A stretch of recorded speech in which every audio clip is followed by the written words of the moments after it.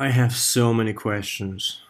Like, I don't really understand what is all this that's happening. It's such a complex paradox that you think to yourself, okay, if I think too much and, pay attention to the mystery, then you're suddenly a crazy person and you're not lined up with the reality and what is sane. But at the same time, if you're too focused on the sane life, the physical life, and what's so-called, real, then you're just being kept safe in like a tent in a jungle of mysteries and infinite possibilities that you can't really grasp. And where do you draw the line, between chaos and that order that you produce, that ego that you produce to hang on to? And no matter how much I think about these things, there's always a back and forth game. There are days that I can just like dive into my thoughts and suddenly realize this um, incredible life and possibilities that are there. And you ask yourself, and it's like, how do you do this? You play safe, you have a construct of being born, going to a job, you're living in a society, and things will end at death, or so on. But is it really like that? Is it really what you're telling yourself the truth? And you ask yourself, okay, then what is the truth? What is an absolute truth? And you keep thinking about it, and you come to the conclusion that everything is a paradox. The whole thing is a scam. The whole thing, it never ends. There are no answers. There's no beginning. And we have used science measurements to kind of make sense out of things, but it's not necessarily an absolute measurement or understanding of everything. Because for us to understand something, we need a starting point, which is our brains, our logic, and the mystery thing, yeah, the object. Let's call it B. And what happens is that when you change either one of these endpoints, the mystery point B or point A, which is you, the observer, the entire logic and the basis of the formula will change. And for the most of the history, the point A has been constant. We have been in the same kind of mentality and our same kind of thinking in a way. But the mystery always changed. But the complexity of the situation enhanced dramatically when the A changed, when we start to think differently. And I think that's what happens when that's what psychedelics do. They completely break down your the guessing ability and understanding of your environment, and you come back from these incredible experiences, and you kind of think twice about things. It's you start to think that what if you have never changed point A, and we've always been so drawn into the point B, the mystery, the understanding of our surroundings, but we never really looked back into us. And perhaps during through the history, perhaps religion, some practices, evolution itself has an effect had an effect on point A itself, but not to an extent that the point A was moved beyond its standing position. But in my opinion, what I felt from my observant perspective is that psychedelics completely change everything. And then you think about it, and what is like the pivot? Where is observant? Where do you go to stand to see things happening and observe things? Because that point can change. The summit of the mountain is movable, and this kind of shows you how much of everything you absolutely don't know. And it's very important to know the right balance of either of these things. You don't want to be too drawn too much into just this chaotic, unknown, mysterious environment and mindset, because that's a variable. That's like a floating and point A. You want your point A mostly to be to be constant, and point B is what is usually it's usually transitioning to different states, and it's a mystery. And I think that is one of the reasons they don't recommend doing psychedelics often. You have to do it rarely, and you know in a high doses, because that is like as a reset button. So you remember that, hey, point A can be changed too. So you don't have to completely believe that point A is constant. And this is the same reason we have a lot of conflict with religions, around the world. Extremist people are absolutely sure that the point A themselves, the observant, is constant through the experience of life, and hence they assure themselves beyond measure that, hey, this is what I'm doing is absolutely right, and so everyone should follow, because they need to know about this. I'm absolutely sure, and people should be aware, and that causes unexpected and unwanted acts of terrorism and so on. But this is something that I've been thinking about lately.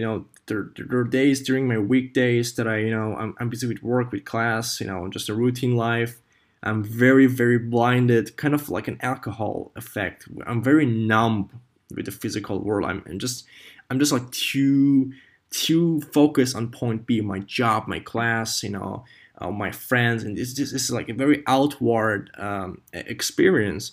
Whereas on the weekends, I started having this depression episodes where things started to kind of like melt down into this gloomy gray, kind of like a substance. And I was asking myself, why am I getting this feeling on the weekends? Every weekend I was depressed. If I wasn't going out, I wasn't drinking, but I wasn't with my friends, I could not stay by myself at home. That was impossible. And looking deeper into it, after a while, I realized there's things in my comfort zone that I haven't cleared up yet. And what I did was, I completely shut myself in for 2 days, Saturday and Sunday, and just completely dove into this area, the gray area, which I've been trying to escape, and was faded away during the weekdays. And when I did that, things started to get slightly interesting. And it was a point where the unknown, the mystery kind of showed up, and it was like kind of like a magnet. It was pulling me away further and further and further away from what is so-called the physical attributes and physical values, which I'm usually engaged with during the weekdays. And it kind of showed me that there's a lot of things that I've been trying to avoid, including answering some of the questions. We all do that. We just want to keep a close eye on some stuff in life. You don't want to think about, I don't know, aliens or infinity, or hey, how did you end up here? What is life? And I started to get lost in those things, and I started to feel a little low and a little bit depressed, even more. And things didn't start to make any sense anymore. I had this depersonalization effect. I felt like I was not a part of myself anymore, and things felt terrible. I was like, I did a wrong thing. I should have not done this. I should have not gone there. But the weird and the most amazing part about all those feelings, the feeling of being engaged with reality, being busy with work during the weekdays, your friends, your class, your relationships, and the feeling at the weekend that was dull, that was mysterious, that was, things were starting to surface. All those things, all those moments, I could have always felt them. I was always able to interact with it. And it kind of felt a blessing to feel depressed, or feel sad, or feel happy, or feel the whole other spectrum of emotions. And it kind of showed me that we have granted happiness so much in today's society, that we think, oh, happiness is the best thing, you should always be happy. But we never look at the side effect, that if you praise happiness, You're putting other feelings that are necessary for existence and a healthy, let's so-called mind. Uh, you're putting them down. You're praising happiness and you're putting others down. And when others feel, let's say, sad for natural causes, they're feeling even more sad because now they're not even happy anymore. So I think we need to redefine what are feelings. I think no feeling is above any other feeling. Being able to feel, I think, is the greatest skill and ability we have as this construct of consciousness and as being an observer in this existence. Being able to feel is meaning to be alive. Whether you feel sad, you feel depressed, or you feel heartbroken, you feel excited, you feel, I don't know, horny, you feel happy. All those feelings are always felt. You are always interacting and talking with them. And that is alone itself a sign that you're engaged, you're doing something. And this is not nothing. This is something.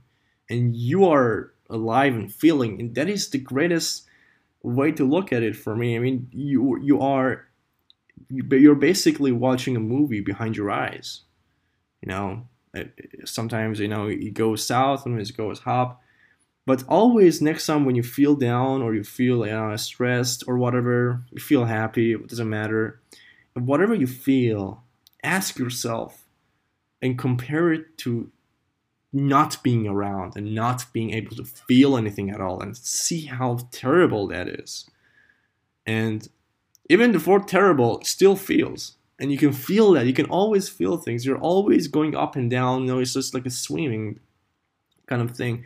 You can always feel things and look at it as you're just like being a little bit observant. Like ask yourself, I am feeling a little bit down today, but it's feeling like this. Like I can feel being down. I can feel being sad.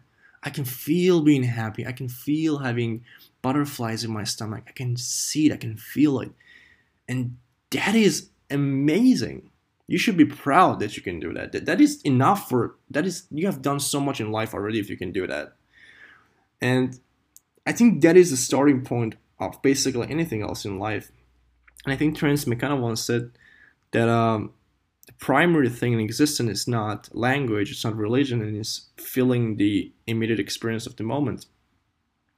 And that is so true, and it took me a while to naturally come to that. But that is basically the basis of everything, being able to feel and interact with other moments of life. That is what is important. Doesn't matter what it is. It always feels. I think there's a quote from Terence McKenna, but it is so true. It's so true. I experienced this through the natural way, and this is the way things go in life. As long as you're alive, you can feel. It doesn't matter how happy you feel. It's always happy, and it's always feeling. And when you're not around, you're in some other dimension, you're dead, or you're in hell or heaven, whatever you are, that might not feel the same. So I really wish that everyone could, benefit from this. And it's really, really okay to feel sad or feel down or negative. We have praised positivity so much that it's become toxic. You should not seek happiness. This is so wrong. If you seek happiness, you're immediately believing in happiness. And if you believe in something, you're immediately believing in the opposite. Let's say you believe in, you're seeking happiness, you're seeking satisfaction. And what happens if you don't have a satisfaction, or if you don't have happiness? Right away, you're getting hit by the opposite of it. So watch all of your feelings, all of your emotions like a movie, and you can't really judge anything, or you can't really, point fingers at anything, because you have no clue of absolutely anything. You all you can do is just guess your way through life. You guess everything basically. You guess your relationships, you guess people, you put labels on people, you guess they are the right person, you guess you're on the right career path. Everything is a guess, and it can be proven wrong quite often. Your partner, say, they break up with you, your guess was wrong. Guess what? You were wrong the whole time. Or your career, your work doesn't work out. You don't want to go to work anymore. Your guess was wrong. But you should not be surprised if your guess was wrong. You should be surprised if your guess was fucking right. That is what is rare.